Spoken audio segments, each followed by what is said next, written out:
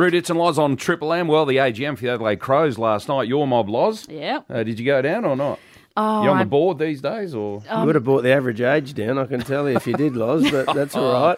Anyway, you're taking over the world, the Crows. They've announced all sorts of things. All right. Tim Silvers is the Crows CEO. Good morning, Tim. Thanks, guys. Thanks for having me on. Rue did tell me that I wasn't cool enough to come onto the show, so I'm pretty excited to be back on. Oh, you're kidding. You wouldn't be on if you weren't, if that was the truth. Well, I've been around for 2 years. I reckon you've only asked me on twice. So this is a big occasion. Must have been Loz. Now, it was me. Tim, a few bold statements last night. I'm not knocking for that, but a lot of clubs seem to do it this year. I reckon Richmond did it first, and as Rue said, Port are doing it. Is it a good thing? Does it make your members feel good? What's the sort of thinking behind it? Oh, I suppose our thinking is I've been at the club for over 2 years, and we've been building. I came in during the COVID time, and we'd lost 40% of our staff, and we were $6 million in debt, and we've been able to sort of rebuild the club, and we think we've got a really stable foundation to launch a new 5-year plan. So it's been all the key leaders have helped build it, and what you could do is you could announce it internally and not tell the rest of the world about it, but we want to be open and transparent and tell our members and supporters and fans what we're aspiring to do. So it's called Earn the Pride. We launched at our AGM last night. Now, you want to increase that membership significantly to 100,000. What's the plan there? What's the incentive? Does everyone get a signed photo of Rue? Like, what are you going to do about that?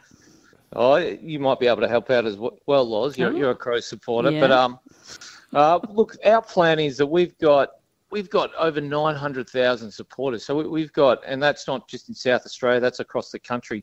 So we've got the metrics that we're a well-supported team. We've now just got to find ways to convert those supporters into members from here on. So, we've got a strategy over the next 5 years to help more conversion and also retain those members that have been with us for such a long time, and they're the lifeblood of our club. If the Adelaide Oval can only fit 50,000, tell me how you have 100,000 members. People out there will be saying, well, the stadium's not big enough.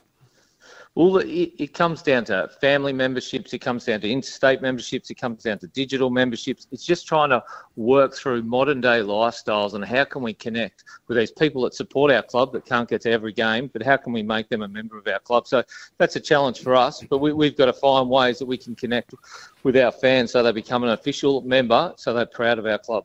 What can you tell the members about the move to Thebarton? What's the latest with that? Thebby, it's been a process. There's no doubt in that. We're going through a second round of public consultation. There's 2 open sessions, one tonight at West Adelaide and one Saturday morning. We're progressing. We want to be a good neighbour, so we're willing to compromise on some of our oval positioning on Kings Reserve. But I suppose the big piece is that we're really committed. We want to be a destination club. We want to build a world-class training and admin facility for our members and fans. And, it's something that we're really focused on delivering. And we said last night we want to deliver it by 2026. Right. Now, the plan includes 1 premiership as a goal. For the men? Yep, for the men. When can we expect this? This is what I'm saying. I want to plan my life around it so I can make sure I can get to the game. Which year do you have to book your grand final tickets? Yeah, that's right. Yeah, because I do my holidays in another year.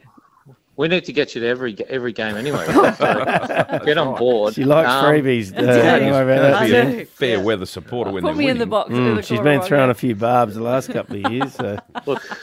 Look, this has been a well-planned list management strategy over the last couple of years. So we feel like we're building towards a premiership. We think we play our style challenges the best, and we think it'll stack up in finals. We know we've got a young team. We've been able to bring in a sprinkling of sort of trade targets as well as free agents over the last little while, and we'll continue to do so. And we think it's not too far away. But finals is our push for this year and beyond. And we've boldly proclaimed that we'll win a premiership by 2027. All right, fantastic. Hey, just before you go, we had a rumour about 2 days ago on this show about new lights at Footy Park. Now, Rue gave us nothing. We asked him about it. He just played straight. I mustn't have been listening to the board meeting. Played a straight bat. What can you tell us about that? Straight bat, Rue. Well done. Thank you. Does that mean it's true? It might be. Look, there is there is a push for, like, we know we're still going to be located at West Lakes for the next few years. With the change of seasons, means our AFLW team will start their pre-season in May, and they're semi-professional, so they need to train at night, and there's no daylight saving. So we are trying to work with the local council and the residents over the next little while to put in temporary or permanent lights so that our girls can train at West Lakes just like the boys. Fair enough. All right, good on you, Tim, and good luck with the plan moving forward. Thanks for having me on. Good on Thanks, you. mate. Tim Silvers, Crow CEO on Triple M.